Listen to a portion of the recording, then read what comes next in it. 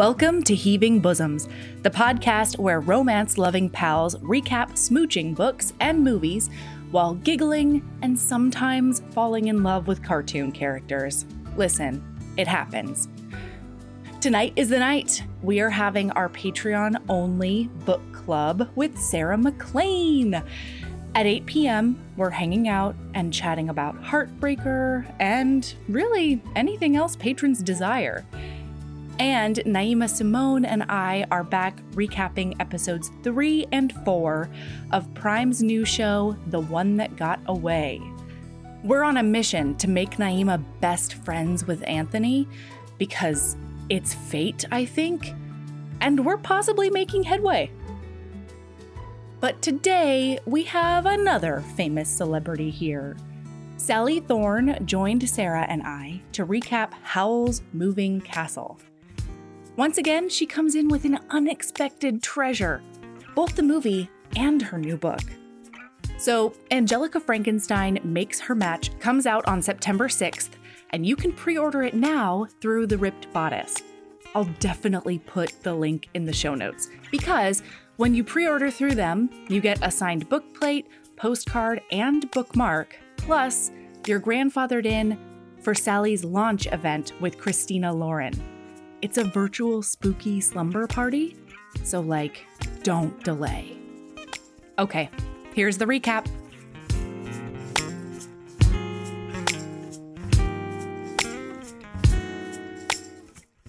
The Koala Mafia. I love it. They will break your kneecaps. It's true. They will. It's true. Sally, I'm so glad you're back. Thank you for coming. Thank you for having me. I always have so much fun talking nonsense with you guys. Yeah. Yeah. Well, and I'm thrilled to be joining you. I am going to try to be chill. But Sally, I finished The Hating Game. I read the last word of the last chapter and I flipped to the front and I read it straight through again immediately. I've never done that before or since. I love you. I love that book. Okay, I'm done. We can be normal people now. We can just be talking about Howl. But I just had to tell you, it was brilliant and perfect, and I loved it. That is an extremely high compliment for me. A reread. It's like feeling like I've just been handed a gold medal at the book Olympics. So thank you. I've pinned it on your lapel. It's yes, please. Yeah, and a 99% mine just got me through a bit of a rough time. So thanks for that, man. I appreciate it. You guys, thank you so much. The reread of 99% mine. My little yellow baby. Yeah, seriously. Well, and you've got a new baby that you're about to bring into the world. I do. And I've heard she's feisty. She's an old baby, really, because this is a historical. You're right. She has an old soul. She's very old. She's old. She's creepy. It's cobbled together. It's sewn together in the dead of night. But precise, delicate stitches. Absolutely. How I like to roll. That's the only way you can do it. Yes. The book is called Angelica Frankenstein Makes Her Match. She does. She literally makes her match from scratch, from the morgue, from parts, because why not? I love it. Oh my God, I love it so much. This was my weird COVID book where I was in lockdown and I was like, what am I going to write about? And then I kind of turned around in my chair and you guys can see behind me here is my doll. This is my dollhouse. Yes. This is Blackthorn Manor, and you've got to take inspiration where you can find it. So the book is set in my dollhouse. It's a full-sized real house in the book, but yeah, I'm just so glad to have woven in one of my obsessions in with my book, and I hope everyone likes it. It's very different to The Hating Game, but I mean, came out of the same brain, so yeah, here's hoping everyone likes it too. What I love is it's so different from what people would expect from you, but the snap is there and the sparkle, that Sally sparkle is in the dialogue and it's in the characterization, and it is you couldn't plop them down into a Hating Game setting, obviously, but it's a you book. It's very much there. So I think even people who don't do supernatural or historical or gothic or anything, if they like your work, they're going to like this book. Yeah. Because it's still, you shine through. So, well, thank you. That's all I'm hoping, that you can hear, as we're talking in the podcast, you can hear what I sound like.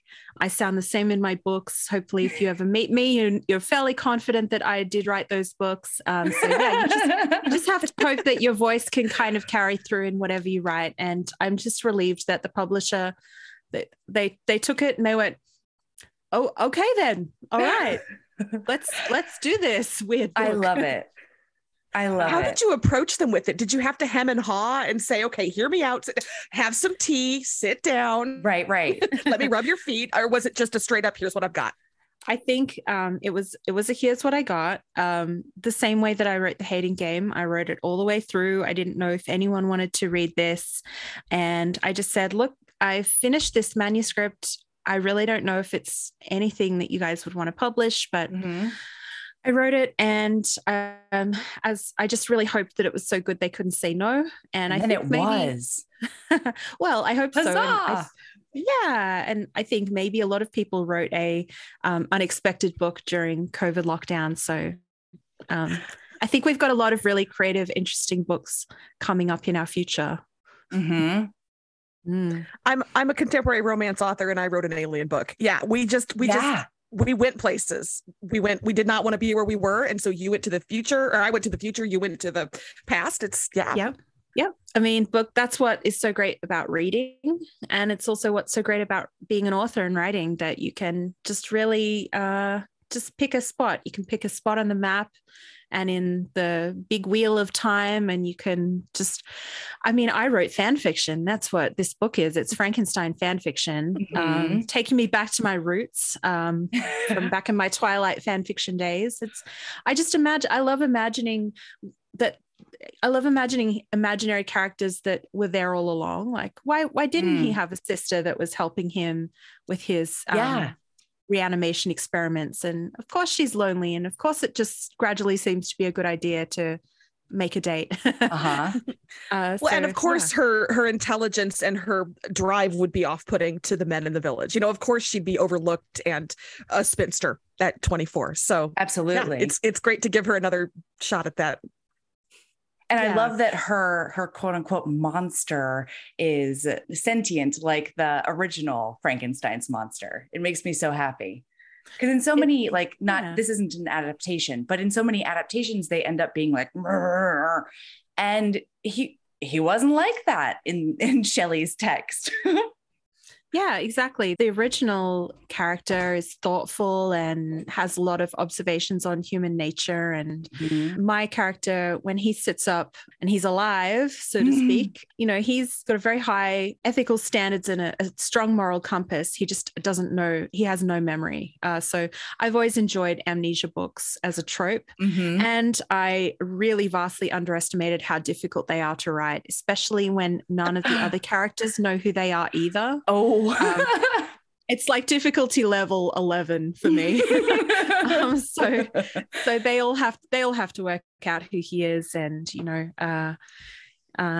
he's even sometimes fighting with his own body, because his body likes Angelica very, very much. But he tries to stay focused in his mind, and he wants to know, has he left a family behind? Has he got orphaned kids that are struggling? And Angelica's reluctant. She was really hoping that she would just bring him a few breakfast in beds and they'd fall in love. But she goes and helps him. That's how I like to do it too, so I don't blame her. It was the ideal outcome, but that would have been a very short story. So I just love how literal you made that. So often in romance, you've got I know this person isn't what I need or think I want, but my body wants him or her anyway. And this was a literal thing. My brain literally is saying no, but the rest of me says yes. And so I love the way you made that explicit and very much on the page. Yes, it was challenging in so many different ways to write, and especially because I'm not an expert in that time period. I had to Google pretty much every single word in that book. I Googled, like, did candles exist? Did windows exist? Did buttons exist? Everything that was in the book, I Googled it. And I want you to know that every single Google created a 25-minute detour from working on this. I can only imagine. Absolutely. Yeah. And then it was copy edited. Someone went through it 3 times, finding all of the mistakes and saying, you've said they look out of the window in the carriage, but windows weren't in carriages at this time. And I'm like, just I invent them. Yeah. Yeah. So I just hope that all of the Frankenstein experts who did their thesis in this book don't come for me. I hope that people that are experts in Salisbury, England in 1814 don't come for me. Just appreciate that I was stuck in a room. Let me have my fun. Yeah, absolutely. Some doctoral candidate out there in an English department is like, this is my time to shine. I have my red pen and I have this art. Let's go. Yeah, please know that I will never read your email. As long as they're quiet about it, I feel like they can have a great time and then just never say a word. That's nice. Yeah. Yeah. Just enjoy things for what they are. Yeah. Just read it for what it is. And that is my plea to anyone reading. Just it is what it is. Well, and so you take us on a brand new wild ride with Angelica. And then you emailed me and you were like, I'm going to take you on an extra wild ride with the movie this week. And Sally, I cannot tell you how thankful I am that I finally got to watch this movie, because I've seen Kiki's Delivery Service and Princess Mononoke, and like there's a couple that are like in the TBR. Spirited Away. Yeah. Spirited Away. Yep. But I haven't watched this one yet, and I think it might be my favorite. It's so good. It's we're talking about Howl's Moving Castle. That's the one. And it's actually one of my favorite movies. I have a huge framed movie poster in my hallway, and Howl is one of my absolute book boyfriends, because this is based on a book by Diana Wynne Jones. I'm holding it up now because the book is the book that I wish that I could have written, and Howl is a ridiculous person, and he's so gorgeous. Oh my God. I just can't wait to talk about him. This is my time to shine. Absolutely. And he's such an unexpected swoon, and Christian Bale reached right into my body and put tingles places that, I don't know that I should talk about. I know the line that did that to you too. Tell me. That's my girl. That's the one. Yes. Oh my God, Sally, I got chills, and my children were in the room because I let them watch the first half. Oh, if Christian Bale's Batman had sounded like that, I don't know what I would have done. Thank goodness he became a caricature. So normally I'm a little bit of a snob that I like to listen to the original audio for movies that are foreign movies. So and ordinarily I would watch it in Japanese, but for some reason I just give this movie a pass, because I think that the voice acting in this English dub is just so beautiful. And Christian Bale he slithers his way into your ear. Oh my gosh. Slither out. It's just, it's just too good. Well, and Emily Mortimer, she has, I can't believe she hasn't done more voice acting, because her voice is just like the sweetest butter. I don't know. Oh man. Yeah. Okay. It's beautiful. Howl's Moving Castle, we should jump in because there's so much and we have to talk about every moment. Oh no. Yes. Every moment. Okay. So we meet Sophie, and she's a hat maker, and she's making hats, and like there are ladies out in the parlor, and they're like, oh, we're going to titter and then we're going to do fun things. But then they see off in the distance Howl's castle, and they're like, is he coming to town? I heard he ate a lady's heart. Oh, what are we going to do? I might swoon.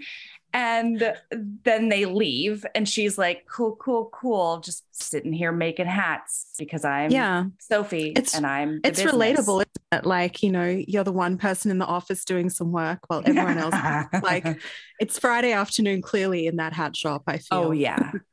And even worse, she tries to look out her window even, and she can't see past the cloud and the industrial pollution. She can't even get a glimpse from where she's toiling away. Although I will say this movie did make me think I should get into hats more than I am, because her hats were not tacky at all, which is coming How shortly, dare you? How dare? How dare everyone? Yeah, she's doing the work. She is. I'm also into hats. Hats are a big takeaway from this movie, where you think, you know what? Yeah, I should. Yeah. A hat with two cannons on it too. Let's do it. Yeah. Yeah. Okay. Well, definitely. I mean, we're all bringing hats back this fall, and she works in her parents' hat shop. Her surname is literally Hatter. She's Sophie Hatter.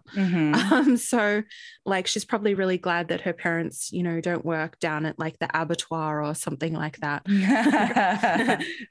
Sophie Blood and Guts doesn't have the same ring. No, it's true. It's so true. So she closes up shop, doesn't she? And she decides she's going to go and visit her sister. So she has this travel through town. And what I love about this movie is I've probably honestly seen this movie maybe 15 times. It's my comfort movie, and I put it on in the background, and every single time I watch it, I see something new. And that is just such a hallmark of Miyazaki's like style, that it's just so intricately detailed, every single frame, and it's overwhelming, and it's on purpose. You know, you're supposed to feel overwhelmed in this busy city, and something's going on in the background. We can understand that something's happening. There's lots of soldiers marching around, and Sophie goes and visits her beautiful sister. Wasn't she just gorgeous? Gorgeous. But Lottie? on the way she gets sort of, you know, almost accosted by two soldiers who are like, what are you doing over here? And then a man comes out of the mist, and he's got blonde hair, and he's wearing a jacket on his shoulders, but not his arms. And I didn't know I was attracted to that. You're gonna learn a lot. He pulls it off.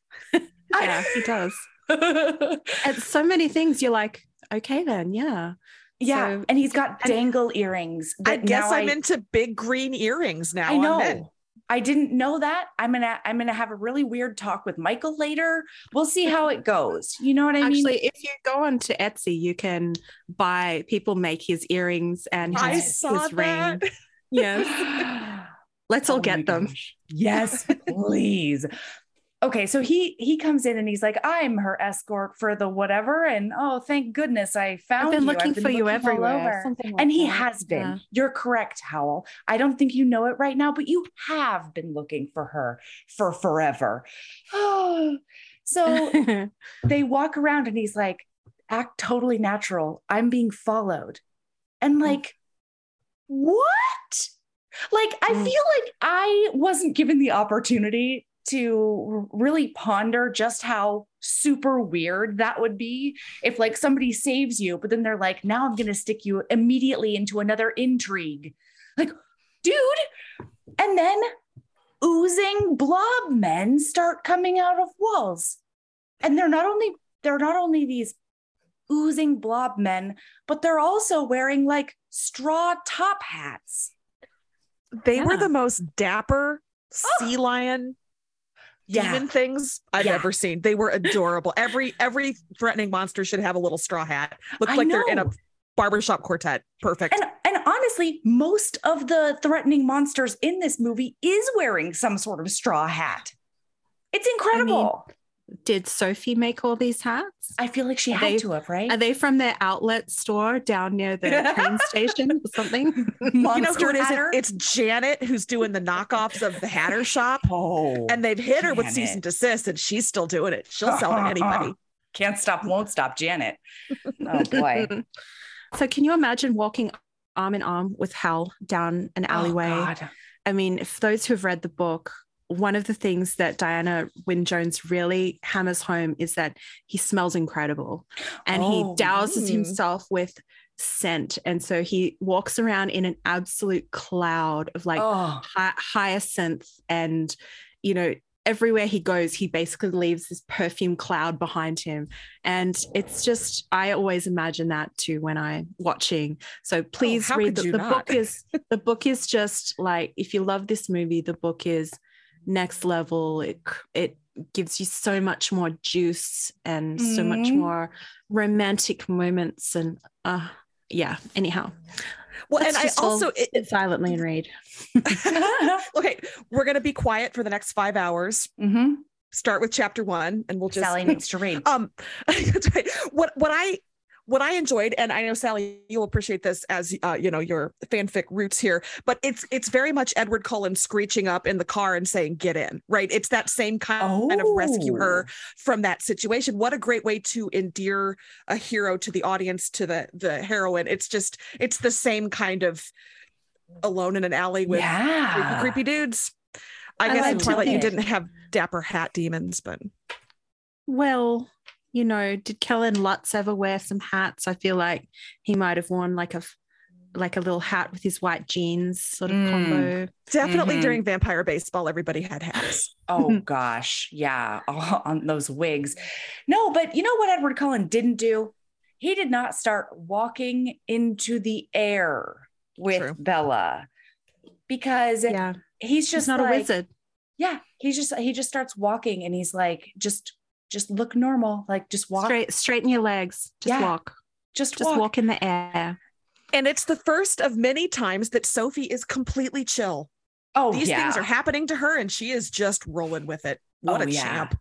That's what I like about her. She's just like, something happens and she just looks at it and she's like, okay then, and then this is my reality now. Gets on with it. Yeah, she's very stoic character. So even when she's hand in hand walking through the air with a gorgeous blonde wizard, she's already come to terms with it and is doing it very well. She's a very competent person. I think she's just a great character. Yeah, most definitely. And she's so competent that he does murmur into her ear, "You're a natural." And I also had pants feelings about that. Just to be totally transparent. I mean, you'd have to be dead and buried not to. Thank you. I challenge anyone to not have sort of interesting feelings throughout this entire movie. It's confusing to be attracted to like an animated character, but sure. Just like Sophie, you've just got to go with it. You know, straighten your legs and just walk it out. I carried on and I prevailed. You know. I'm the Disney Robin Hood Fox generation, so I've wrestled with that. I understand you two apparently are as well. We embraced it early. Yeah. So then he lands her on a balcony and he says, "That's my girl." And I nearly died. I knew it. I knew you would. Oh my God. This is why I picked this movie, just pretty much for that moment. How many times around the world have people rewound that bit like 20 to 30 times? It's honestly, it's one of the greatest moments in cinema. And voice acting. And voice acting, absolutely. And animation, probs. I'll give it to him. That's my girl. He's just like, he's so proud. He's so admiring.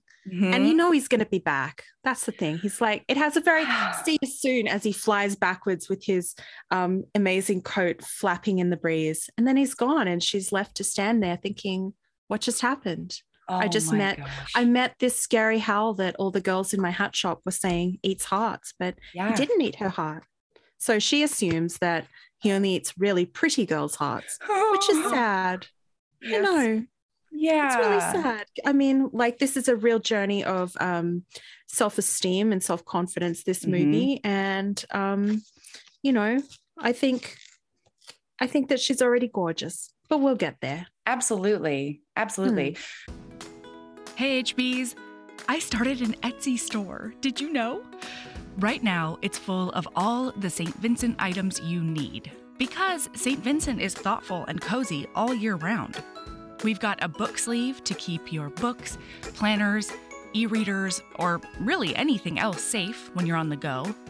The inside is fuzzy, and they feel so incredibly lush in your hands. I went round and round with the manufacturers to make sure I had just the right thickness. Those feature art of St. Vincent and Evie during their carriage adventure that was painted by the amazing Mayara Faraz on one side, and then I created a St. Vincent Would Always wreath on the other side that has a bunch of little Easter egg items in it. There's a St. Vincent Would Always warm brick enamel pin. It's like, if you know, you know. I designed a special edition Marriage of Convenience candle that is specific to Devil in Winter, with the help of HB Jen at Post Pouring Company. It combines dark amber for St. Vincent and rosewood for Evie, and it smells so delicious. It's hard to even wrap my brain around. So if you want to treat yourself or be the St. Vincent you want to see in the world by getting a care package for a friend, check out our Etsy store.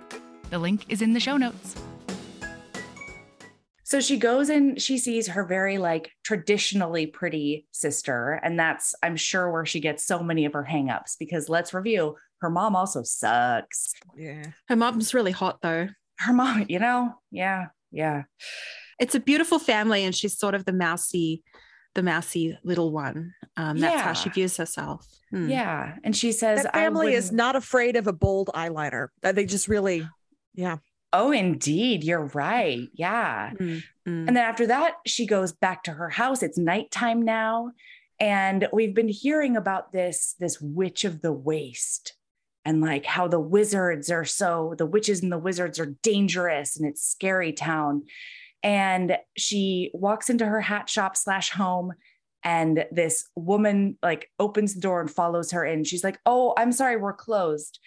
And then what does the witch say? That's rude she calls AF. her tacky. She calls her tacky. The That's hats the and her and the shop, and it's terrible. Yeah, it's Terrible. very rude. Yeah. Yes. And Sophie says, she's "You have to leave now. Please, here's the door. Goodbye." And it's a fist pump moment, because this intruder looks incredibly wealthy. She could probably buy every hat in there, but she was rude, and I like seeing Sophie stand up for herself like that. Mm-hmm.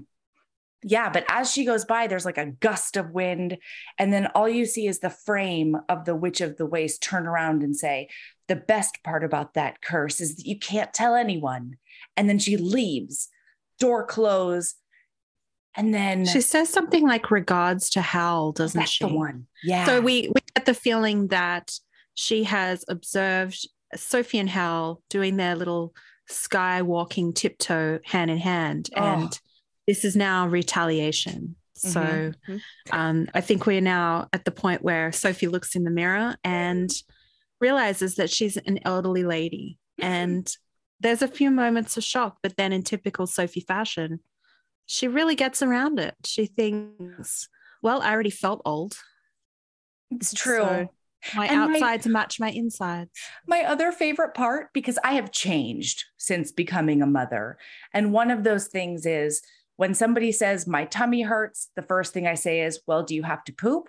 And then if somebody is really if something goes wrong, I'm just like, you know what? You should probably sleep on it and it'll look better when you wake up. And that's exactly what Sophie does. She's just like, you know what? I just got to go to bed is what I have to do. And maybe this will be gone by the time I wake up. Alas, no. No. She wakes up and someone from her family knocks on her door, and she pretends she has a cold, and then she looks in the mirror and she's still old. And but she just within 20 seconds of waking up, she's like, "Oh well, this is life now." Yeah. Rolling with it. I would never, if I was 90 overnight, I would never leave bed. Bed is where I live now. But Sophie's just like, well, gonna fix this. Yeah. I would have been honest with my whole family. I would have just been like, "Cursed by witch," and they would have gone, "Well, sure, yeah. I mean, we know there's heaps of witches out there, so we understand." But she decides, kind of like in a sort of way that she thinks, well, I guess I better go and sort this out. So she puts on a little shawl and she puts a block of cheese and a loaf of bread in one of those little pouches, that you put over your shoulder. And she heads off up the hill, I guess, to find Hal. I guess she's been left with that clue, my regards to Hal. So I suppose it's logical you would try to find the only wizard you've ever met. Right. Well, and handed you onto a balcony. The wastes are where the witches and wizards live. So like if she doesn't stumble upon Hal, she might meet somebody else who can fix her. One. Yeah, who knows? Yeah. But instead, she does see a walking stick sticking out of a bush, and she heaves and hoes on that walking stick until finally a scarecrow pops out. And then she stands it up and she's like, well, that didn't go how I wanted it to. But then the scarecrow like animates itself. It's animated now. And it's popping along behind her. It's like, it like jumps on its pole. Oh my God. And I love that she gives it a piece of her mind and says, you've got a turnip for a head. That is not my favorite vegetable, but I'll allow this. I think she wouldn't have said that when she was younger too. I think she's already feeling that old lady fantasy where you just say whatever you want to, and you don't try to filter yourself anymore. Old looks really good on her, in a lot of ways. Old is so freeing for her, and it's so I feel like I'm jumping ahead. It's so interesting to contrast that witch with the Witch of the Waste. The way her aging and her elderly presentation is so different than Sophie's, the way it frees Sophie and it just sort of traps the witch. But we're not there yet. But no, I love that juxtaposition of the two different kinds of ways to be old, ways to be a crone, Yeah, absolutely. But then the scarecrow starts doing sweet things like bringing her a cane. And she's like, oh, wow. Okay. Could you run along and maybe find me somewhere to sleep? And it goes hopping away. And she's like, I'm so clever in my old age. And she keeps trucking up that hill. But like a while later, there's gusts of wind. It's cold. It's, she's miserable. And the scarecrow comes up with the moving castle. It leads the castle to Sophie. And then she manages to get in. And suddenly she's in the bowels of Howl's moving castle. It's so cool. And the movie really gets us there pretty quickly. I mean, we've taken a while to set it all up, but she's old and she's in that castle really before you've been able to take the first sip of your hot drink. It's very quick. And it's what a total dump it is inside. I don't know what you guys are expecting, but it's very messy. We haven't said enough about the outside of the castle, though. The way the Studio Ghibli made this personified and friendly and weird and magical and lovely.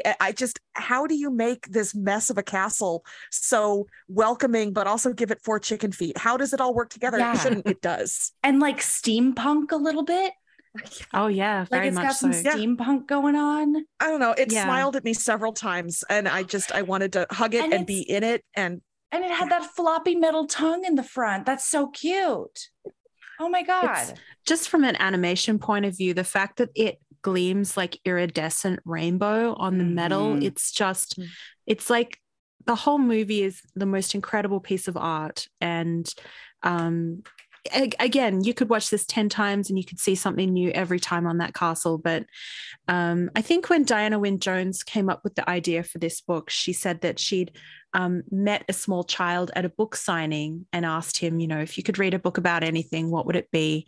And he said, a castle that can move. And that was her inspiration for this. So shout out to that little boy there somewhere, it's gorgeous. And I love the interpretation in the movie as well. Like the book, you can sort of imagine it a little bit more, but this is all Miyazaki's, incredible mind. Oh my gosh.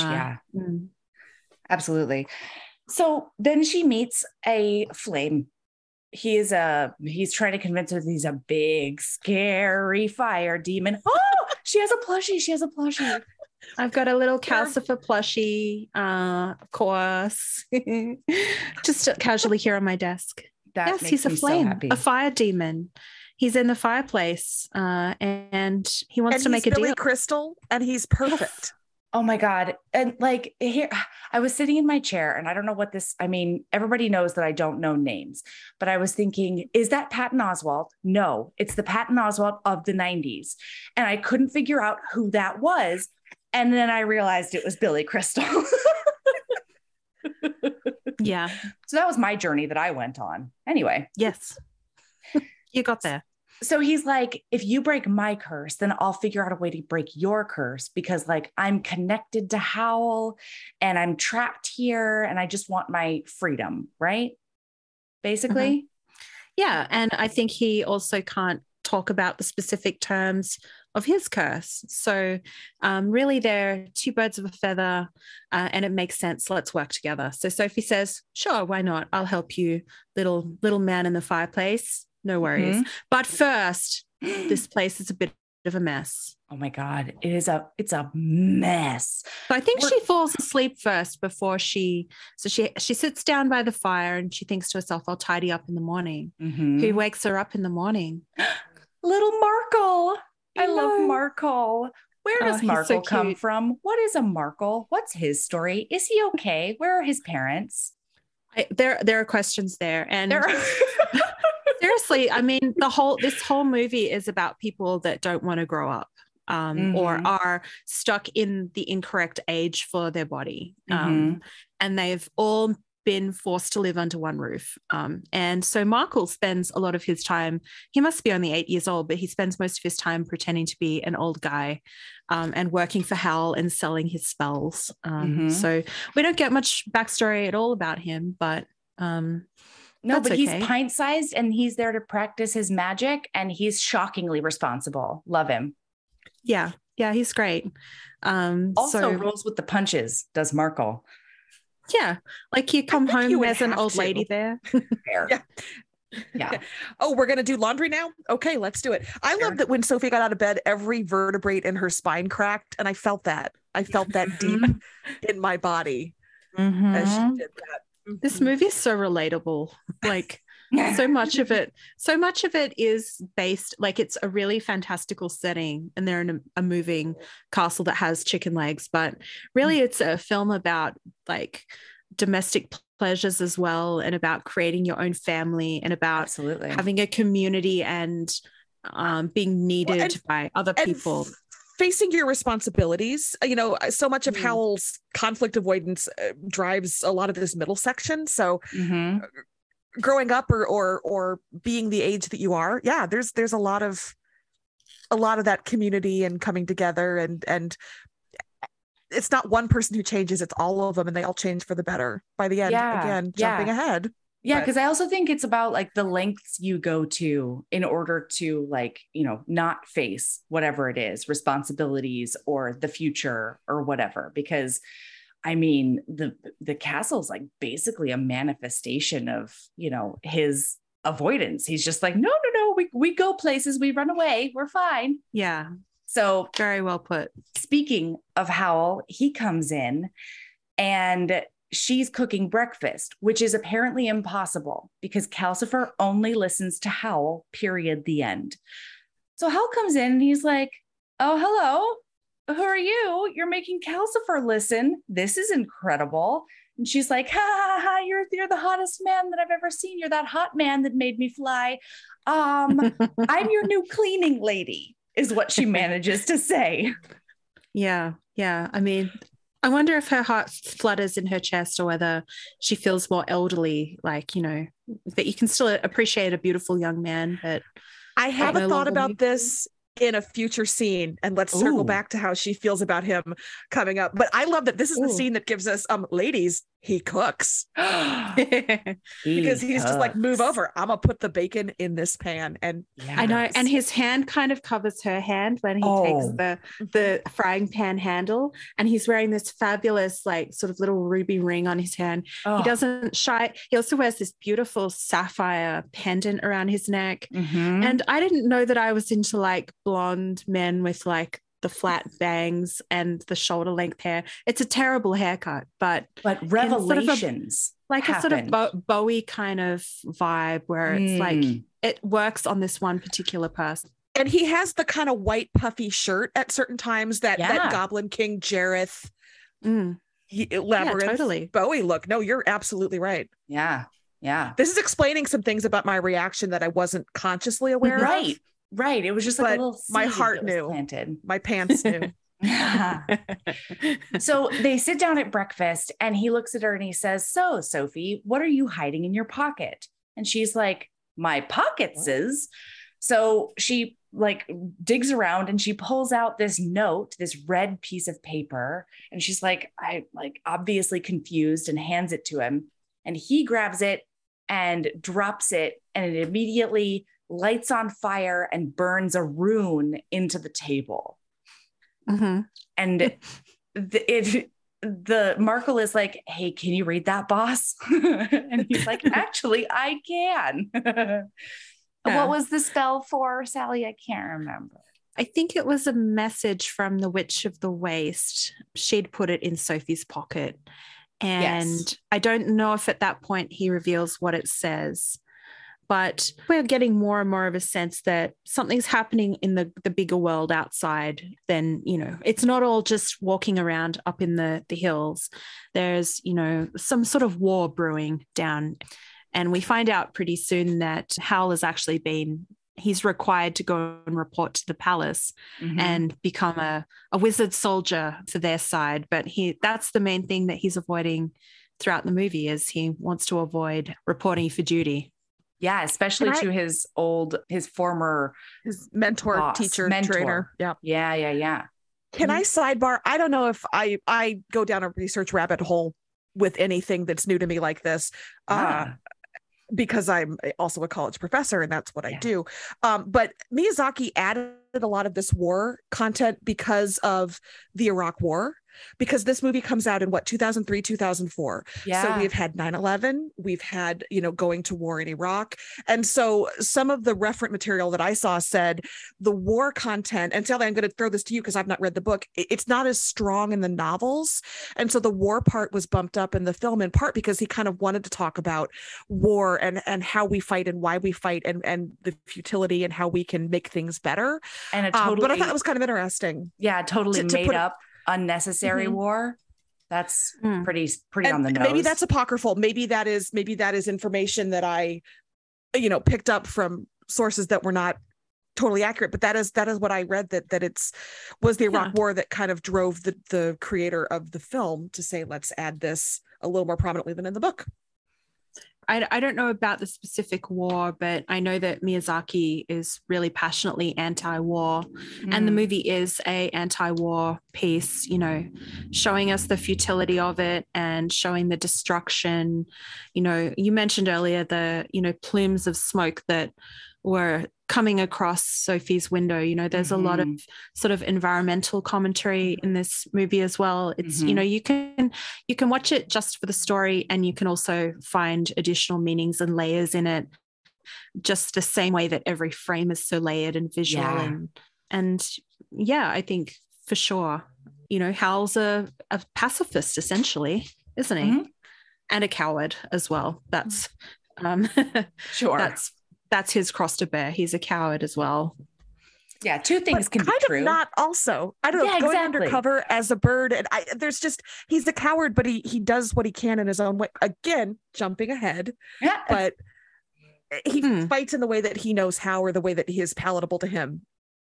Yeah, well, he begins off by thinking that he has to do everything alone, and he's kind of tries to be, everything to everyone. I mean, literally, he has a door in his castle that can open to 4 different places, and he has a different name in each place that he goes. So he is literally all people to everyone. And he's trying to sabotage the war effort.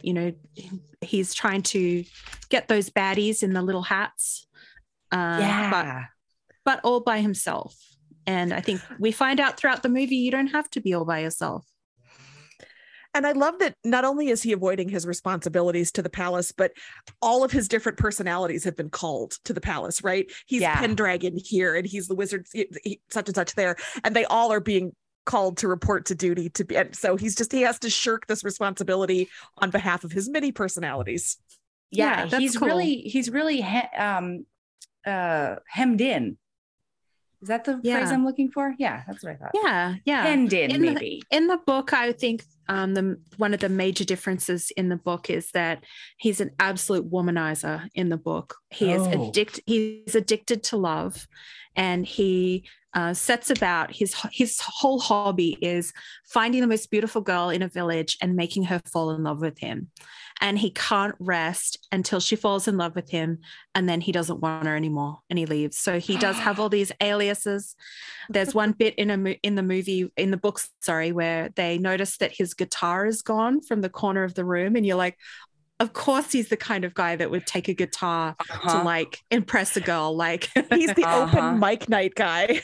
He's the guitar guy at the party. Ooh. He's strumming Wonderwall, but somehow it works because all these girls in the village, it's either that or the village guys. That we've already seen that a lot of guys really suck in this movie. Like, yeah, for sure.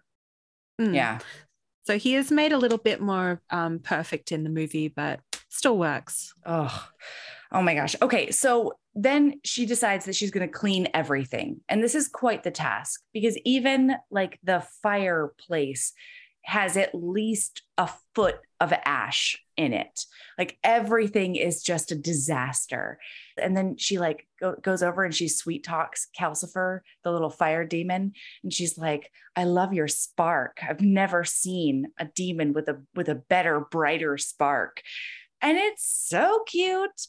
In case you haven't seen the movie yet, listener, Calcifer is a little flame blob, but then he does have two arms that he uses to like grab onto the wood and hang onto the wood. And I've never seen anything more charming. I don't understand how it's so cute. I know, he's adorable. And Sophie acknowledges the work that he does, right? She acknowledges his labor in a way that I don't think Howl thinks to do. And that helps. I think it's part of the reason that the castle comes together the way that it does by the end, because she says, your domestic efforts here are not in vain. I see this and I acknowledge it. Your invisible work. I see your invisible work that's taken for granted. Oh, that really... I mean, it took a woman to come and do that. The other two are like, have a log. Yeah. Yes. Heat my water, Calcifer. Yeah. So I think Calcifer's almost falling for Sophie herself. She's very charming in a way that she's very understated, very similar to Hal in some ways, that he uses his charms to influence and get what he wants. She does the same, but it still feels very genuine. Yeah. Yeah. So Calcifer takes them to like a lake area and they do laundry, and it's like there are vistas in front of them and it's beautiful. On the way out, because Howl decides to go and fly into his black abyss. One of the destinations on his portal door is a black abyss that nobody knows about except for him. And he's like, don't let her go too crazy with the cleaning. And then he leaves, and in that area, he flies through the super war-torn areas where he can see all of the bombings and, everything going on, as well as a bunch of wizards who have transformed themselves into little blob bats with shark teeth and straw hats. And they... Nobody is getting skin cancer. Everybody is very well protected. It's very smart. And I love it. Yeah. And so while he's gone, she does go into his bathroom, and it's like a different type of disaster, because everything else was like covered in goo and dust and stuff. And his area is just sort of covered in rainbow powder. Yeah, I think that's accurate. I mean, could you still be attracted to a man? There's a shot where she's looking at his toilet with the seat up, and you just know that it is just horrific. You know that toilet is the worst toilet in the history of toilets. That's how you know their love is real, because she stayed. I know. I mean, in the book, like, it does just, it goes into a lot of his beauty routines. He's incredibly vain because he has kind of been raised to believe that his beauty and his youth is quite central to his magic. And so I think that if you've read the book, it kind of informs the scene which comes next. So anyway, she cleans up the bathroom, and it wasn't a good idea. It wasn't. When he comes back, Calcifer's like, you have to be careful transforming into that raven creature, because the more you do it, the less you're going to be human, and someday you're going to be stuck that way. He literally says, get that look off your face, or it's going to stick that way. And then he goes up to the bathroom, and it's all clean. And at first he's like, everything's cool. He like goes to, we don't see any of this, but he doesn't make a fuss until he like uses his potions or whatever's in there. And then, my God, the fuss. Oh, I don't know that we love it covers it. We love a dramatic blonde wizard prince. He has an emo meltdown, essentially, yes. Because he comes downstairs and he's dyed his hair ginger. He's screaming that he's hideous. Meanwhile, Markle is a ginger and is standing to one side, probably feeling terrible about himself. Honestly. Hal, you're beautiful. Cal look at says, those auburn locks. I'm hideous, is what he says. Does. And the only thing that's different about him, listener, is that his hair is no longer blonde. And then we cannot emphasize enough that he's only in a towel, and it is a very low hanging towel. There's butt I crack. think my notes at this point are, don't look at me, don't talk to me. Ginger Howell is in a towel, because that's all he's doing. Howl in a towel. Oh, yeah. That sounds like some sort of great merch item. It's Elf on a Shelf, but for adults. Oh, yes. Man. Yeah. Mm-hmm. Yeah, he's a rangy, skinny little thing, but he's got some muscle definition, and so he's proceeding to. He's gone from anger. He's going through the stages of grief. Yes. He's now in despair, and he says, "I don't see the point in living if I can't be beautiful." Sophie's standing over him, thinking, I've got far bigger problems than you, my friend. Oh, yeah. And then she literally says, I've never been beautiful a day in my life, and runs into the rain in order to sob and feel her feelings. And then Markle comes out and he's like, Sophie, somehow it's gotten worse. I didn't think it could, but I need you inside. And he has just melted into green goo, Sally? Yeah, he does. The despair, he's calling some kind of very dark magic. The despair in him is so strong that he's melting into slime. There's no other way to put it. He's melting. And so they have to pick him up, slide him like a big slug all the way upstairs. At one point, the towel gets lost. So if he looks down and this was my point with how does Sophie feel about him in her old body, his young beautiful body? She looks over her shoulder, and I can't tell if she's like, I have to deal with this bullshit, or if she's just like, oh God, his towel's gone. Just look forward. Just look forward. I feel like eyes up.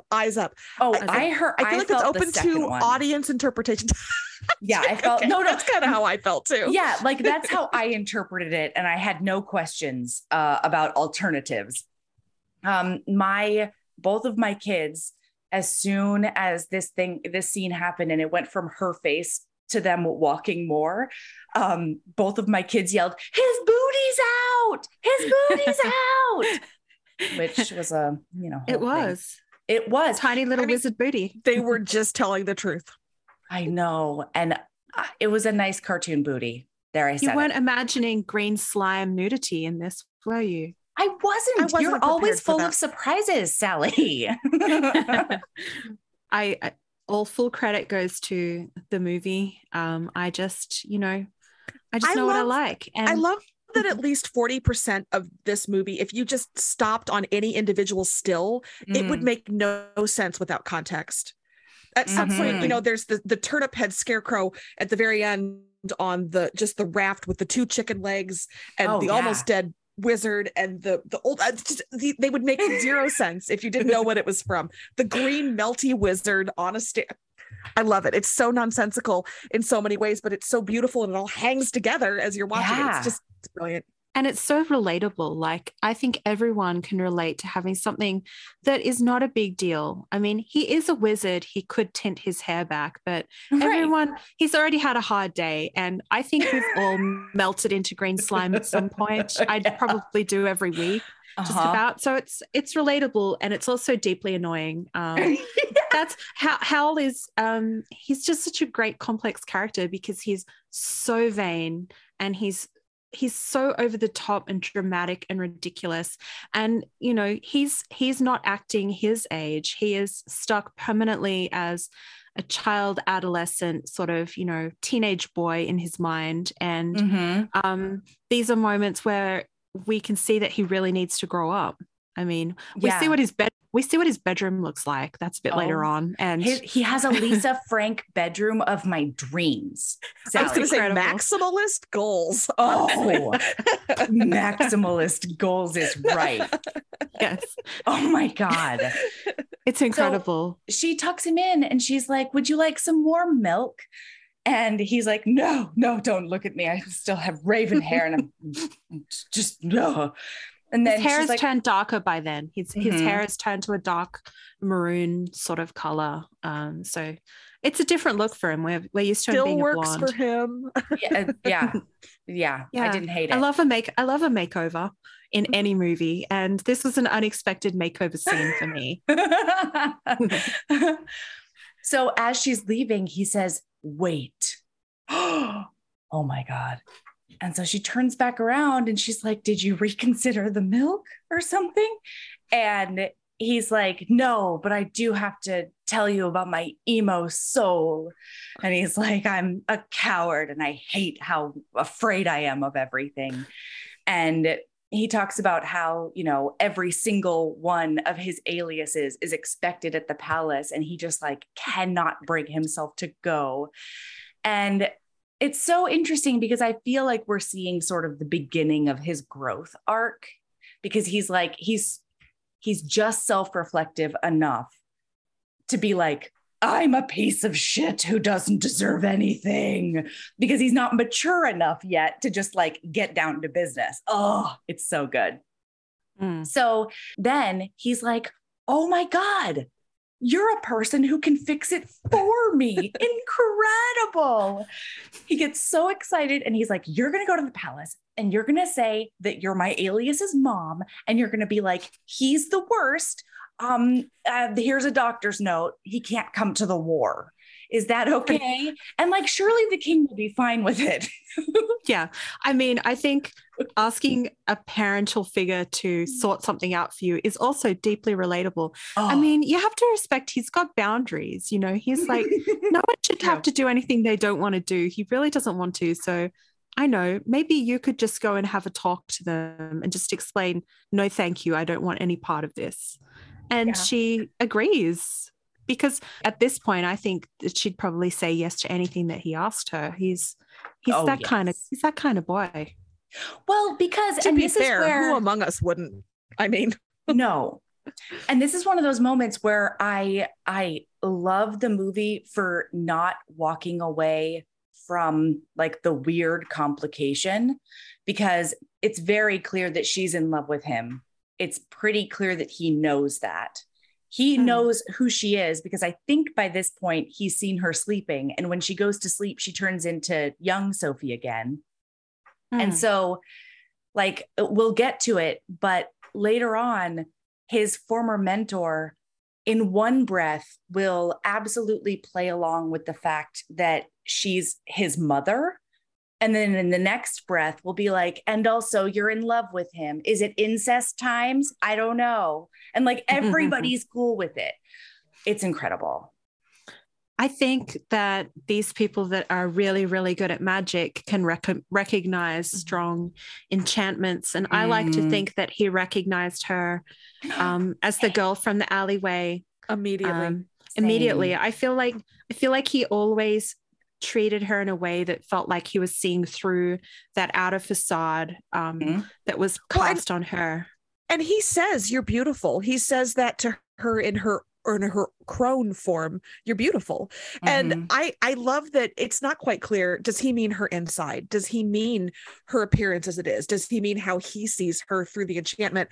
It could mean so many things to so many. It's up to the individual audience member, but I love that he sees her beauty.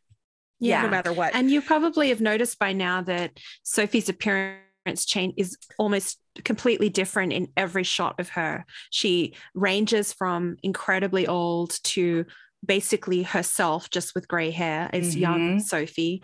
And the stronger that she feels and the more passionate she is about something, the more she stands up for herself, the more she is her true self, the curse melts away. And so I guess when she's asleep, she's sort of at peace. And yeah, he does look in on her when she's asleep, and she's looking all cute with her little head on the pillow. And he doesn't look remotely surprised, which leads me to feel that he has always known who she was.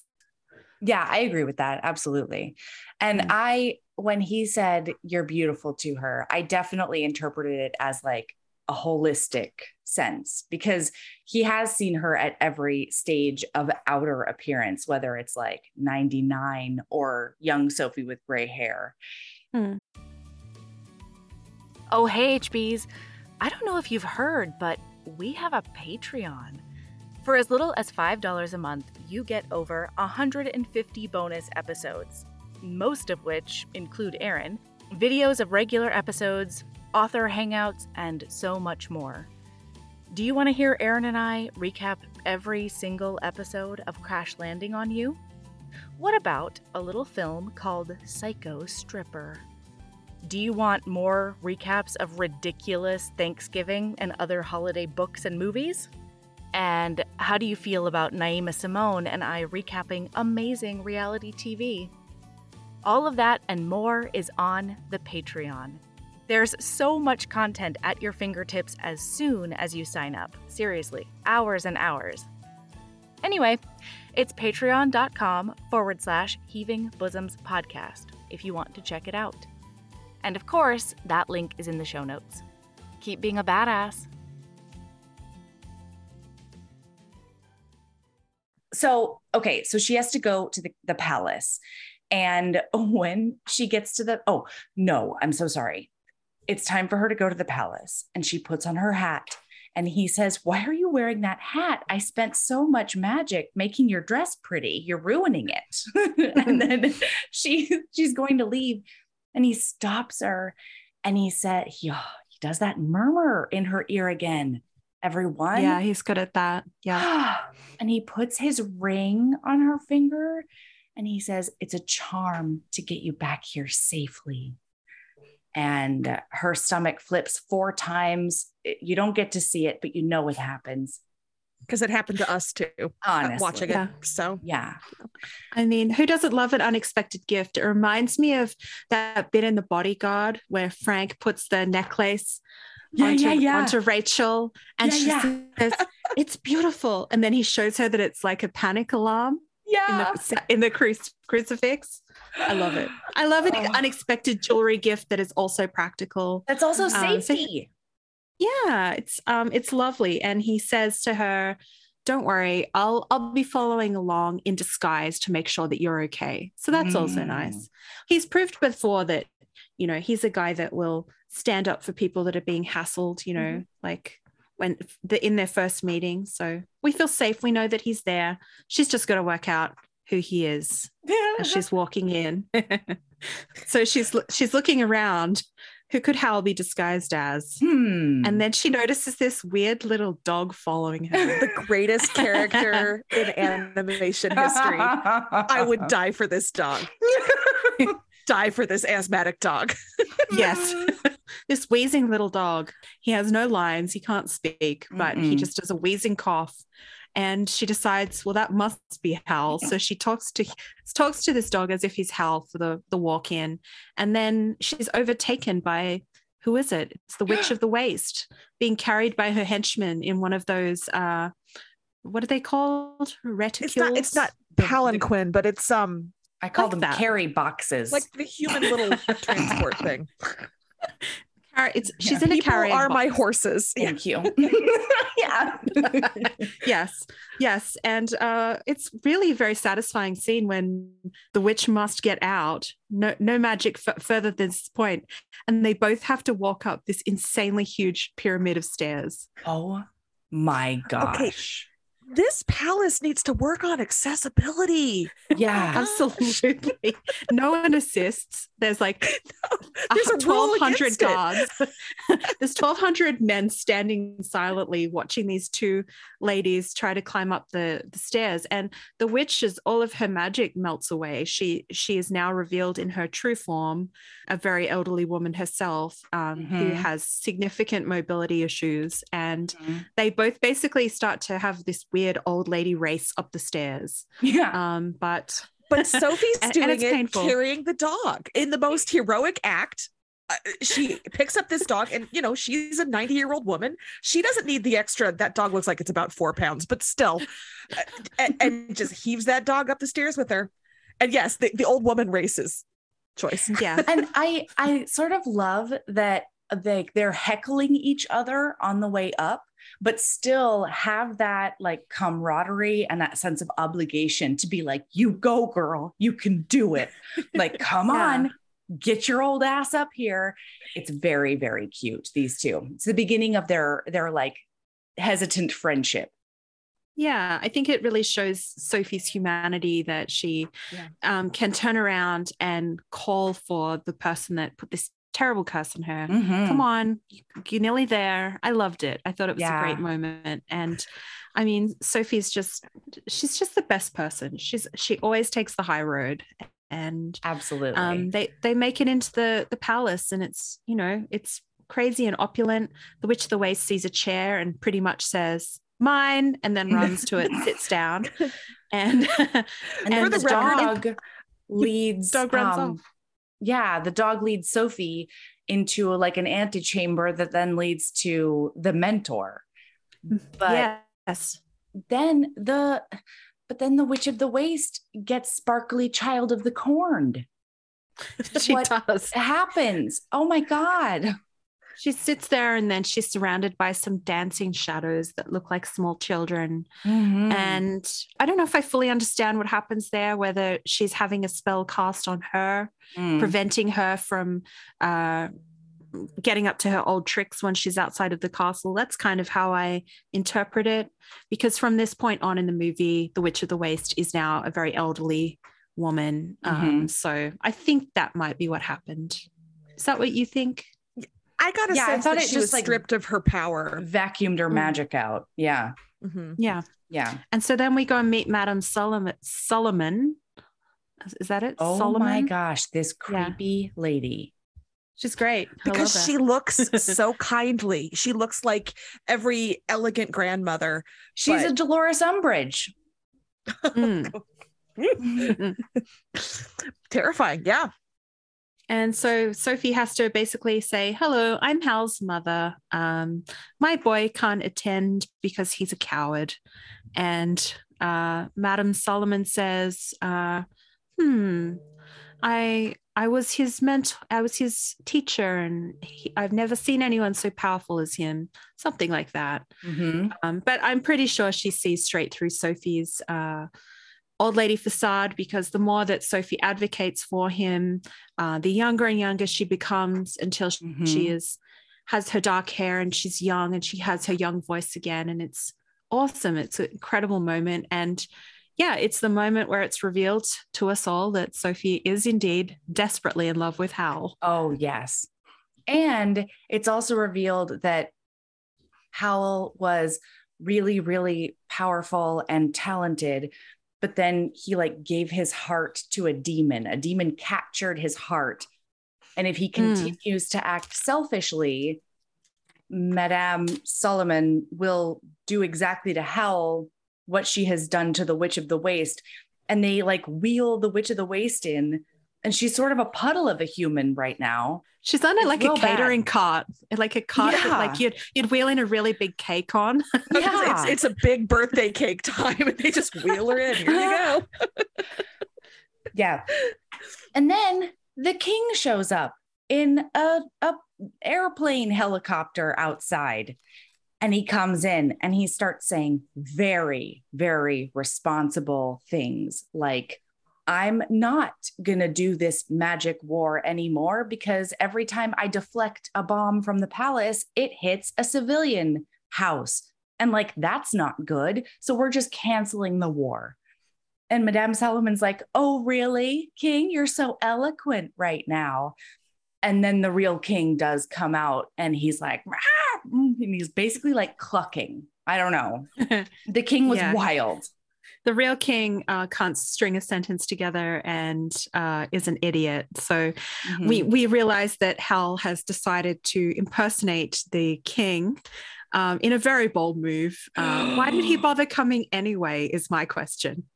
If he was going to go anyway and go to the meeting, why did he make his old Sophie climb up all those stairs? Well, he did tell us why. He tells us why. And it's a big romance. It's also a big excuse, but she asked that question. She's like, what the fuck, dude? If you were just going to go, why did you make me do that? And he says, you're the only reason I had the courage to go and, do my vow that I made, report for duty. Oh, you make me want to be a better man. Truly. I would have been like, God. could I have not done that from the bottom of the stairs? Honestly. But yeah. Yeah. So all is revealed and he clutches Sophie to him as Madame Solomon says, well, take this, and then unleashes an ocean on them. It's such a cool scene where you don't know if it's actually happening or if it's kind of a spell on their perception, and but it's a cool kind of surreal sequence where they're washed into an ocean. It was beautiful. Then what happens? Washed into an ocean disappears. Now they're in the middle of the sky. He says, don't look down. And then those sparkle children of the corn come and get around them so that they can vacuum his power out. And he's sort of taken by them a bit. And then Sophie says, no, Hal, in her Emily Mortimer voice. She says, no, Hal, it's a trap. Oh, also, the Witch of the Waste is just like hanging on to her skirts, hoping to not fall to her doom. Anyway, she's got grip strength and that like I don't the dog have. is there too. Don't forget about the dog. We're just going to add to our little found family. It's the found family. Everybody. So Hal flies up into the air as soon as she says it's a trap, because in real life, Madame Mortimer is chucking a spear at him, and it goes through her hat instead of through his not heart, and they escape on that plane helicopter. And it's a cool scene. Like the whole thing, you're like, what? This is nuts. And you're right. If you paused it at any point and someone walked in, you'd be like, just chaos. They're doing it. Just chaos. Just sit down, have a seat, get the popcorn. I think one of my favorite things about Hal and why I love him is in the scene where they're flying that strange helicopter. He genuinely believes that Sophie is really excellent at everything, and she's swerving around trying to control it and goes through a bell tower, and he says something like, "Whoa, you're good!" Like I think it's basically like, I nice love maneuver. He thinks that she's just like so great at everything, and I love that. I think that's such an attractive quality for me. And so admiring of her all of the time. And it's exactly what she needs, because she thinks that all she can do is like clean and be mousy, and she's not worth anything else. And so having that sort of projected on her is so powerful. And it's not like she's done this before either. She's just like, you think I'm doing well at this? Great. Because this is new for her. So, she's realizing, and the audience realizes, she is really good at everything. She's good at everything that she tries. And the book really layers that a lot more as well, where you gradually realize that Sophie has powers of her own that she doesn't know about, but are recognized by other people, that she has her own magical powers. I love this. The movie definitely refers to her as a witch a couple of times. Yeah. Which I love that other people might recognize it in a way that she doesn't, for her to discover and for her to explore. And there's, again, jumping ahead, but the thought of what a sequel would look like, or what the future for them looks like, what she finds out about herself and what they discover together. It's so rewarding to picture what she is like in the future. Yeah, well, the second book is Castle in the Air. So you do get glimpses of their life after this. It's like a trilogy, I think, is it? And the third one is House of Many Ways. Yeah, so I know 3 books to get into this whole weird world. That's really But in cool. the book, Sophie, she is often tasked with mending Hal's suits. He's a fashion horse in the book. God. He's constantly needing a new suit for this or that, and they're always peacock blue. And Sophie, as she mends them, she talks to the suits in the same way that she talked to the hats that she was making. And she's actually putting a spell into these suits. She finds Hal so irresistible that the spells that she's putting and sewing into his suits makes him irresistible to others. It's so well done. Oh my gosh. And that's why she was so great at making hats, because she was putting spells into the hats that she was making. So I love that idea of being magical and not even knowing it. Like there's the people that have learned it, the way that all of these wizards have learned with a mentor. Markle's learning it, but there's also that natural kind of magic that you can put into things if you want them badly enough. She gets them. So yeah. Almost like folk Sally, magic. Have you read the Tiffany Aching books by Terry Pratchett? No, I haven't. It's more of almost a young adult series, a little younger than his Discworld series, but it's very similar to that. She's a witch, but she's just a very naturalistic witch, and her magic is very subtle and very practical. And a lot of times it is just listening and being a neighbor and being in a community, but it's still magic. And it reminds me a lot of this. I wonder if that's, I mean, not that you need book recommendations. I know we all have TBRs, this tall, but that's the same kind of really lovely found homespun folk magic that I adore in that series. And I really liked in this too, that Sophie just has this innate way of doing things that other people see and respond to, and community building, and everybody's better at the end because of it. Yeah. I love that. I think I'll definitely check that out. I think I've seen this movie described as like partly like a fairy tale and partly like group therapy kind of thing. The fact that they all have to work together as a found family to get over all of their issues, and they give each other therapy. I mean, that bit where Hal was lying in bed and Sophie's sitting next to him, they look like a therapist and a patient, like I think it's no coincidence there. And every time he treats her as utterly competent and completely impressive, he's basically like giving her affirmations that she won't give herself. Yeah, exactly. And if it's by someone that you admire and is powerful, it definitely does the trick. And he's gorgeous, of course, so that helps. I want to hug all of them. Me too. So where do they go once they fly into the castle? He hasn't told Sophie how to land this contraption, so they end up virtually wrecking the castle when they land, and it's pretty trashed. So they decide they need to move.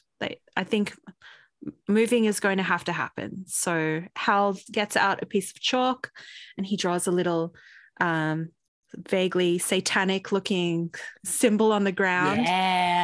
And lines the castle up on it, and they all really gas up Calcifer and tell him he's incredible, and he gets a little set of pecs and he becomes really muscular for a moment, and he tries really hard, and then he moves the castle to a new location, which is Sophie's hat shop.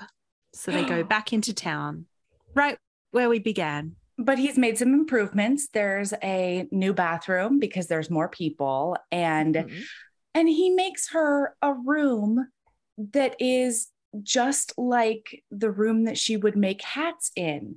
And you can tell that he's like very proud of himself, and he thinks that he's done something very, very thoughtful. And he has, because he's like, this is a room that you'll feel comfortable in. And then she's a little bit young, and then you watch her get old, and she says, "Oh, this is the perfect room for a cleaning lady." And then he's like, "Okay, come here. I've got to show you this present I got for you." He's put a 5th portal on the door, everybody. And he takes her to the most beautiful rolling flower meadow extravaganza, gorgeous place with this like little cottage that has a water wheel on the side of it. You know, one of those. Oh, yeah. It looks like a beautiful jigsaw puzzle. Yeah. Actually, that's a really good way of putting it. It's his fortress of solitude. I love it. He shares it with her. Is. Oh my God. Yeah. He says that his dad, his mentor, somebody would allow him, uncle. That sounds tutor? Right. Sure. Someone. Allow him to go up there. Older male authority figure. Absolutely.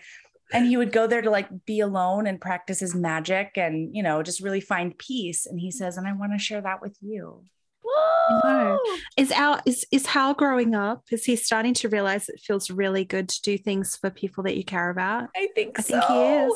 I think he's starting to grow up, and it's. Can I say the most amazing self-restraint in this movie is Hal says to Sophie, "I also bought you clothes," and in her new room are these beautifully wrapped packages that we never see her open. Never see. How long would it take you to dive for those and rip them open? It would be 2 seconds for me, but so. Sophie's just, you know, she wants to see to her family and see to Hal, and he whisks her away, and we never see her open them, which we didn't get like an old lady makeover. That's a shame. It should he would have made her something beautiful. Oh yes, it should have been sent to some kind of 80s pop song. She should have been trying on clothes. Like, we deserve that. We deserve that makeover montage. Truly, yeah. Yeah. So is there anything more romantic than having a man take you to somewhere that was important to him in his childhood? There's something about that you understand what it is. It's him showing her something that he's probably never shown anyone else. And in the book, he creates that portal because he says, maybe you could open a florist shop and you could go through and get all of the flowers. And the description in the book is, I personally really love descriptions of flowers and gardens. And so for me, it's just like a really gorgeous scene that I remember from the book as well. So they have a moment, and she looks beautiful and young. She's got that beautiful gray hair, but she's young again. And she's starting to put some pieces together though. And she says, wait, I'm getting a really funny feeling about this. It feels like you're setting us up to be okay if you're gone. Without you. Yeah. Are you leaving? Please tell me what's going on. And he sort of like dodges it a bit. And she's like, Hal, I know that I can be of help to you, even though I'm plain and all I can do is clean. And that's when he looks at her and he says, Sophie, you're beautiful. You're beautiful. And Christian Bale's speaking directly to every single one of us. Oh, yes. Yes, he is. Yes. It's actually my new ringtone. It's my alarm. Yeah. That's my girl, is my text message alert. Oh no, nobody needs me in that mood all the time.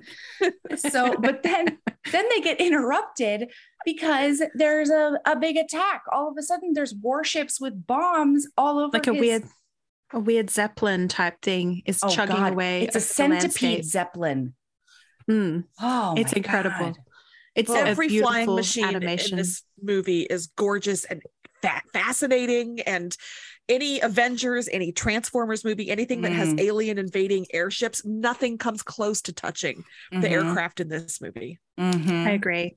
Yep, absolutely. So Hal looks up at it and thinks, I'm going to mess with it.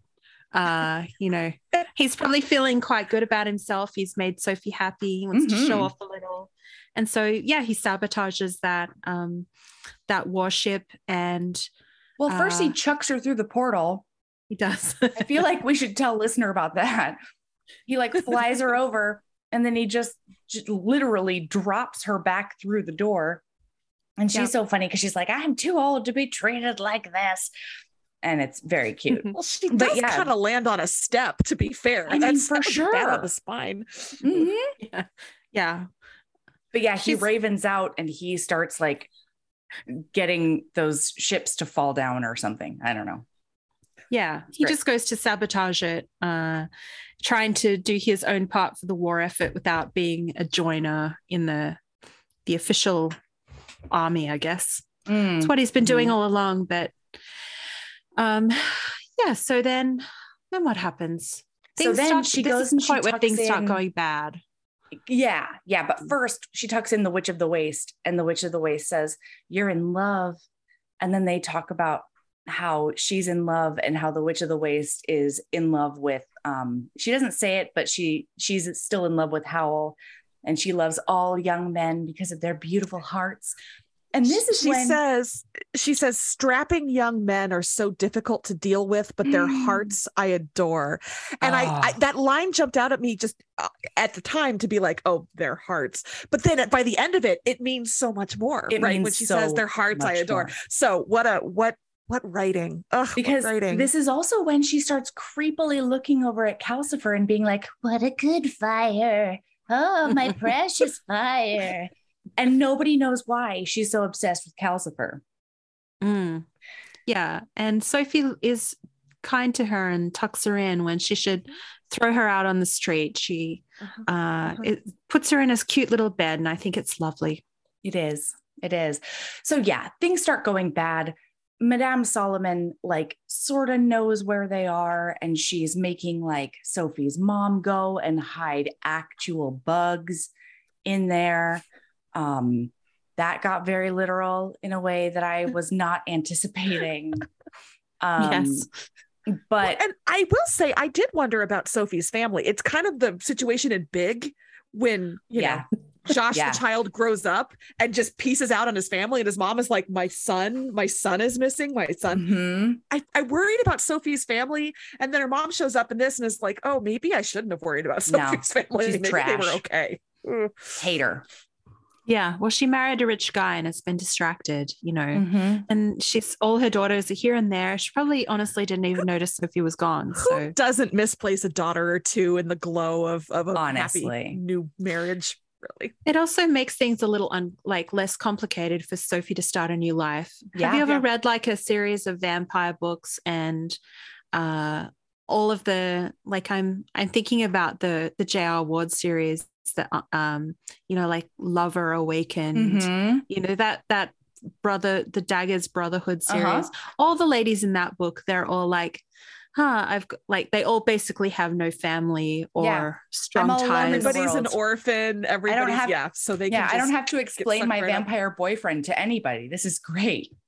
Yeah, you can just disappear from your life. So we feel that it will be okay if Sophie has to do that. I mean, honestly, in the Black Dagger Brotherhood, one of them literally becomes a ghost. So whatever happens to Sophie isn't nearly as bad as ghostification. Well, and Markle's so cute because he overhears the mom quasi invite her to come live with the new husband. And he stands there and he's like, Sophie, don't leave. I love you. I love you, Sophie. Don't leave. And she promises to stay. And he's become a little kid for the first time. He's back to his proper age now. Yeah. He's one of the first to return to their proper form and their proper age. And that's a great point. Yeah. Oh. Yeah. He's allowed to be a little kid again, which is lovely. We don't see him dress up in his old man form after that, do we? No, I don't think so. I don't think so. That's nice. He can be a kid again instead of being an unpaid servant for a wizard, an adult wizard man. Yeah. Okay, so now things are going bad because Madame Solomon knows where they are for definite. And the Witch of the Waste, I don't know why she's really smoking that cigar so hard, but boy, does she love a cigar. I thought it was going to come back, or maybe I missed it. I don't know. And so there are bombs coming now, and the blob men with their little top hats are coming, and the bat boys with their shark teeth and also their little straw top hats are coming. And Howl comes and he manages to get his raven body onto a bomb so that he can divert it away from Sophie. There's still a big explosion. And Sophie's like, Howl, you came. And he's like, I'm so sorry it took me so long. Let's get you inside where you can be safe. Oh. Yeah, I love that. Yeah, And- I just casually take a bomb for you, girl. Yeah, he says he came to protect her, and then she's like, we don't have to do this anymore. Like, let's just run away. And he says, no, I'm not that guy anymore. I found something I want to protect, and it's you, Sophie. Swoon. It's fine. Insert swooning here. Yeah. Although his plan is bad. His plan is that they need to sit in the house that's being bombed while he just like flies around outside, sort of moving bombs to other houses. I don't really know what his plan is, because he also says that he's going to guard the front door, and he super doesn't, because the blob men and the bat boys are definitely getting in. So Sophie's like, don't worry. I am Sophie. Hear me roar. I have a plan. She changes that portal door thing, and they get out. And she's like, okay, I got to go get Calcifer. And Calcifer's like, no. If I leave the castle will disintegrate. I'm certain of it. So you can't do that. He is a fire that is very afraid of change. Yes. He's afraid, if I change, will I die? Will I continue to exist? Mm-hmm. And honestly, relatable content. Don't take me out of my house. I don't want to go out there. Don't the make me. outside world is scary, Mm-hmm. like the outside world has always been scary. And I think that's why he and Sophie get along so well, because she's always been tucked up in her little room. They're both like little fires in their fireplaces, aren't they? Although I will say, he does have a legitimate fear of literal rain. It's actively in a way raining. That Sophie doesn't. Yeah. It's raining. But he'll be fine. So the castle does disintegrate right behind them. And they're like, oh no, what do we do? And she's like, don't worry. We're going to go into, like, we're just going to burrow our way back in and redo the fire. And then her whole plan is that Calcifer is going to get big and strong and carry some of the castle down to the town so they can be like, Howl, over here. We're not in that house anymore. You don't have to protect it. However, you're doing that up in the air with the bat boys and the bombs. And so Calcifer's like, I can't do it alone. I need something from you. And she's like what? And he's like, I don't know, your eyeballs. Can you pluck them out right now? Or maybe your heart? And she's like, hard pass. I will give you my braid though. So this little fireman does chomp down her braid, nom, nom, nom, nom. And then he grows into like a big giant smelter bodybuilder man. And he starts carrying just part of the castle. And he's got 2 chicken legs instead of 4 now. And they're on their way, right? Yep. They're on their way. She had to make a little personal sacrifice to carry on to, and whilst we don't think her hair was like really terribly important to her, she just kept it braided over her back. It's still, we have to see something from her too, that she's willing to part with something literally a part of her. And now she's got a sexy lob. She does. I mean, it's a good look on her. And I'm glad her negotiation skills were such that she didn't lose an eye. That was good. It's good. Truly. Good on you, Sophie. So the Witch of the Waste is still there. And she looks over at the fire and she's like, I figured out why I love the fire so much. Oh my God, I see Howl's heart. And Sophie's very focused on getting the castle down to the place. So she doesn't see the witch go over and like grab this flaming heart out of Calcifer's fire. And so things start going awry, and this tiny castle does start disintegrating a lot. And then the witch catches on fire, actual fire. And so Sophie freaks out and she's like, I have to save this witch who's mean and has actively hurt me and is doing something bad right now. So she douses the fire with water, but oh no, if Calcifer dies, Howl dies too.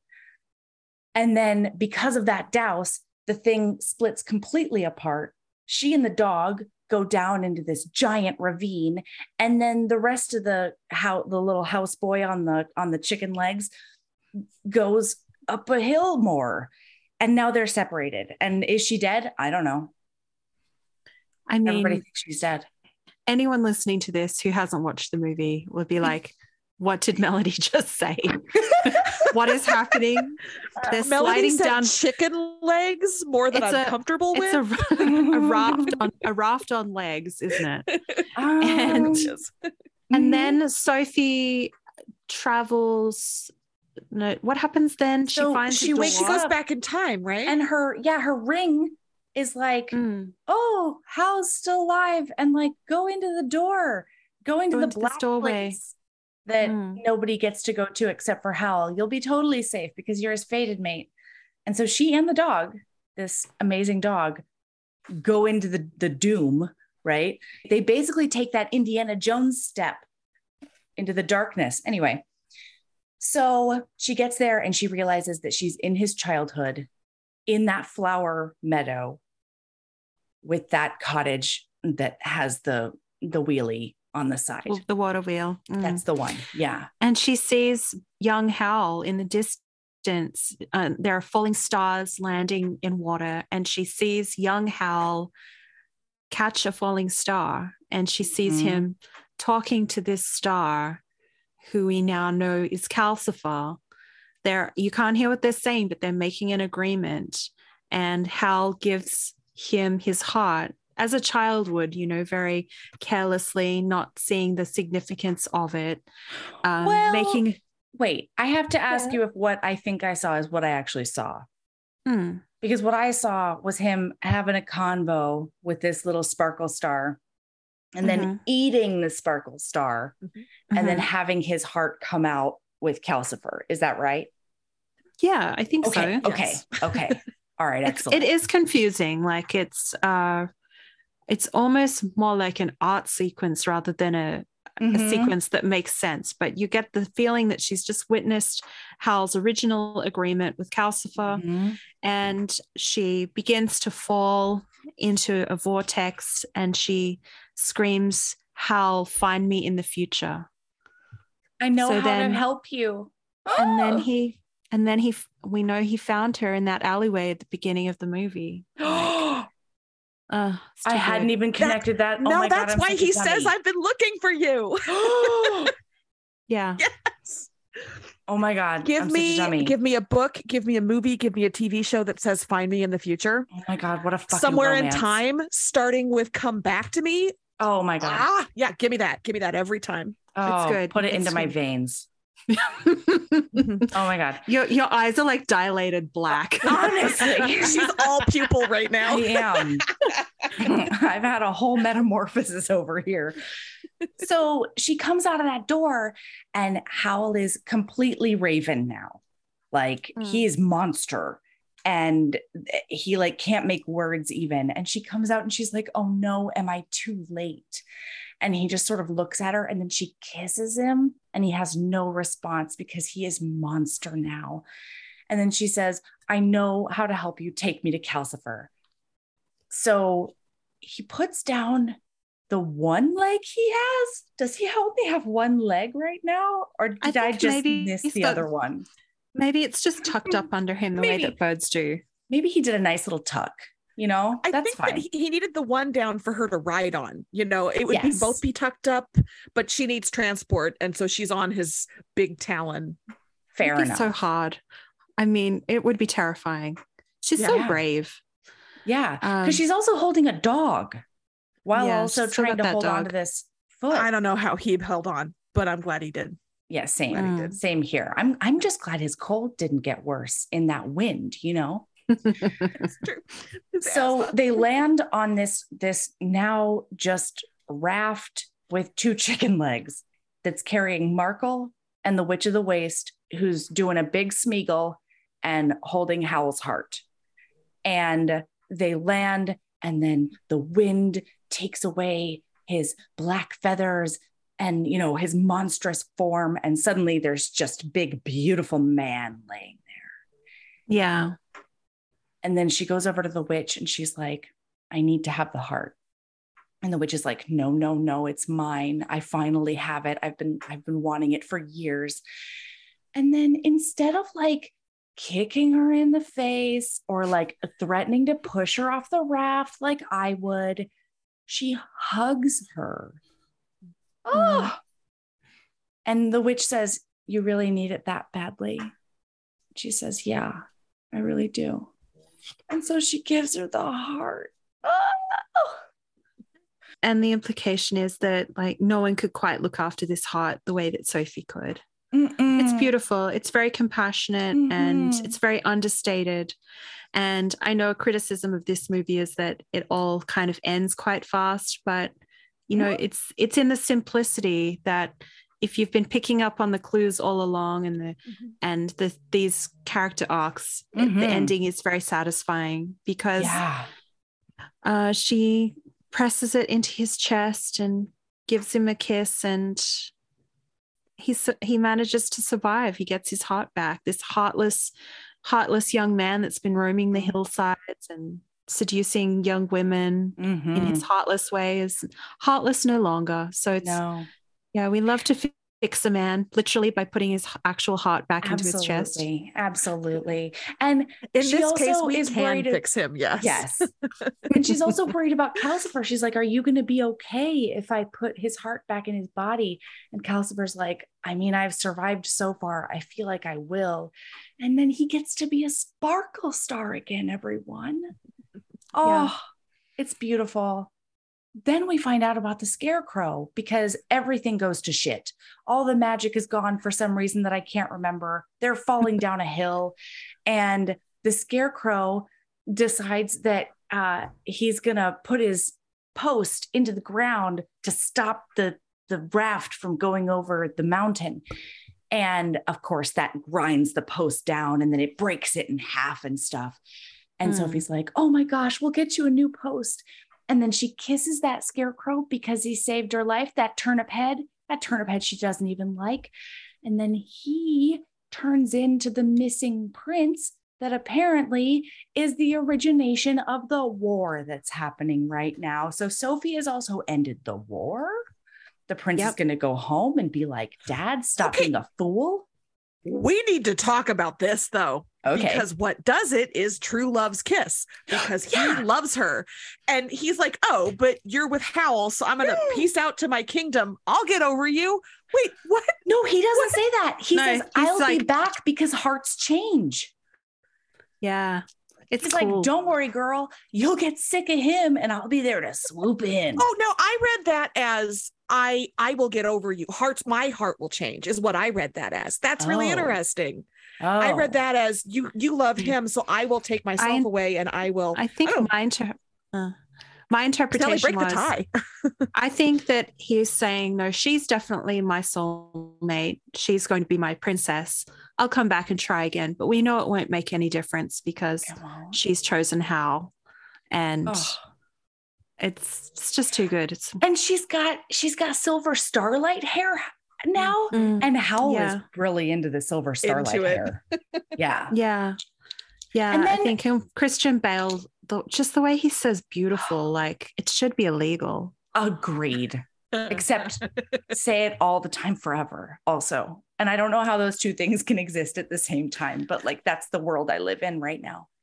Yeah. And so then they all go flying off as a big happy family on their now air castle it's got like a yard even. And Marco gets a courtyard. Well, they have a dog now. They need that. So they've adopted the witch of the waste. You know, she's sitting out there, so we know that she's going to be okay. And they have a dog, and they have an 8-year-old boy who gets to be an 8-year-old boy. So they have to have a yard. Absolutely.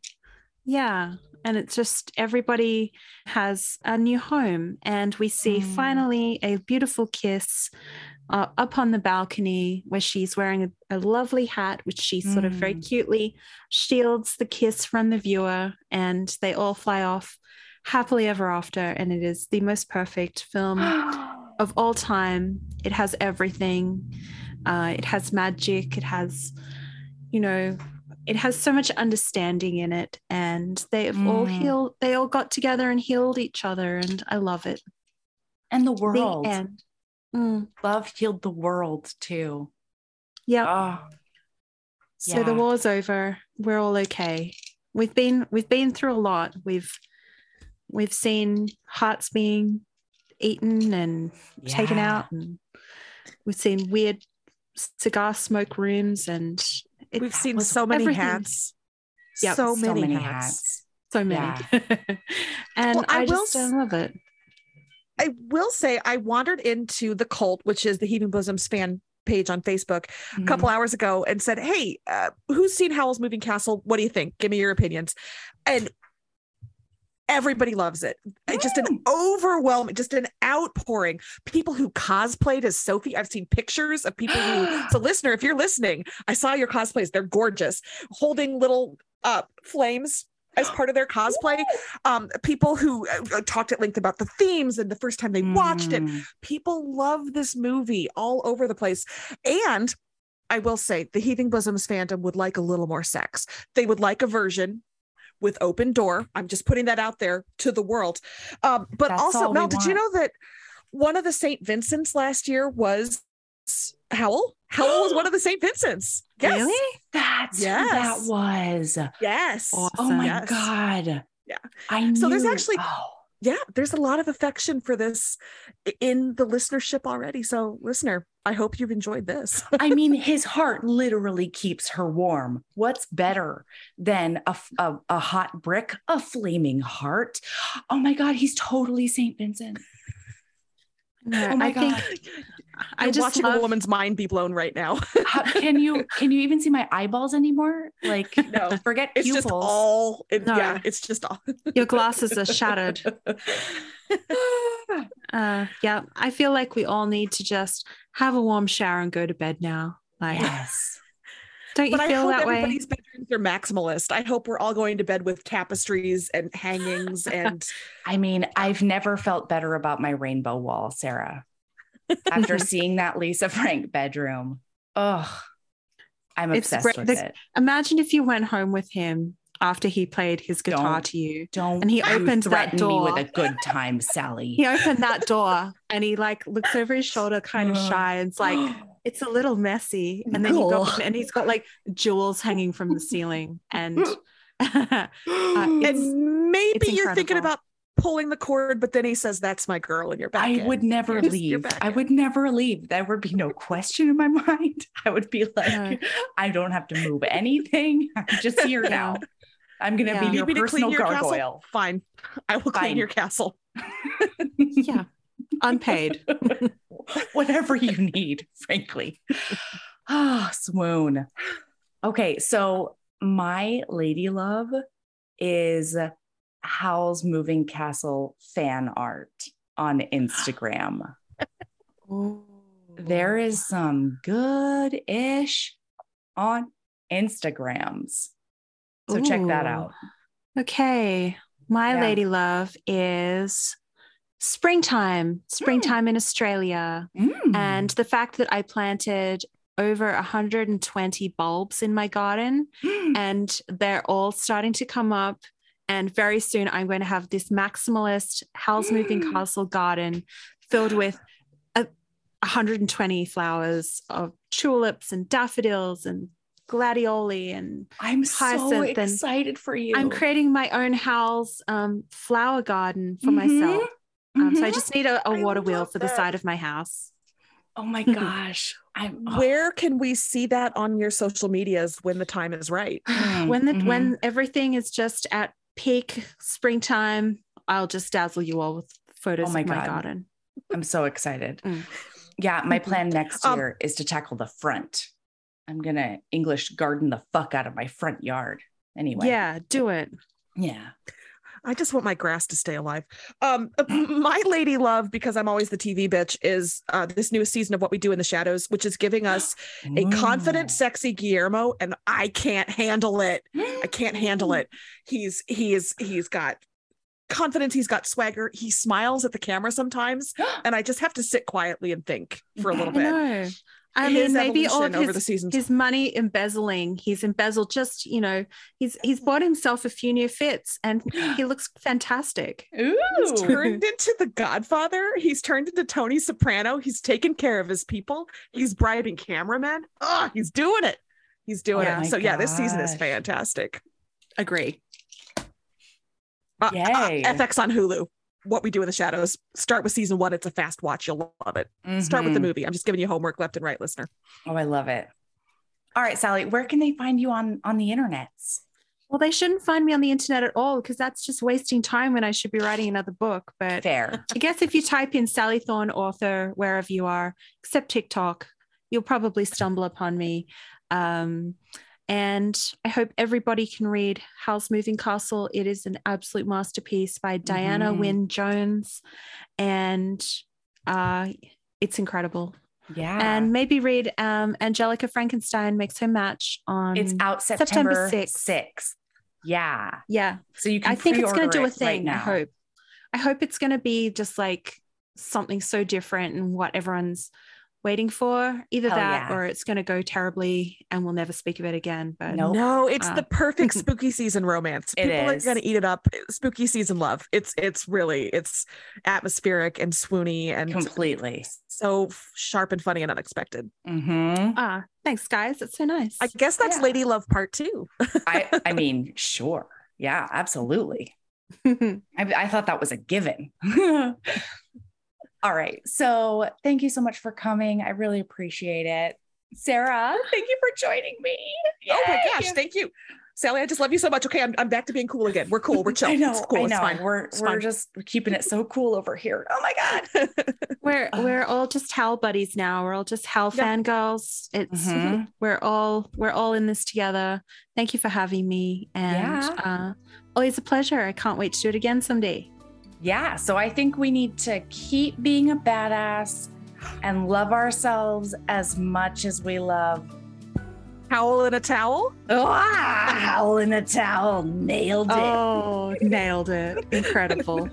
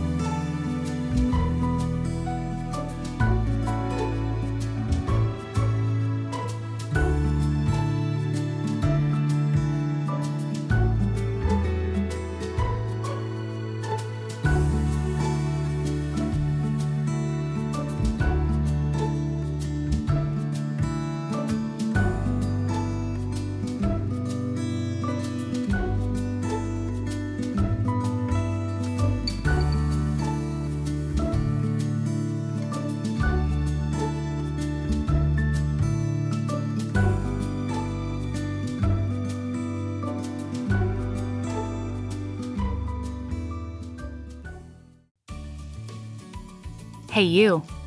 Yes, listener, you. Are you loving the show? If so, please leave a rating and review in your podcast app.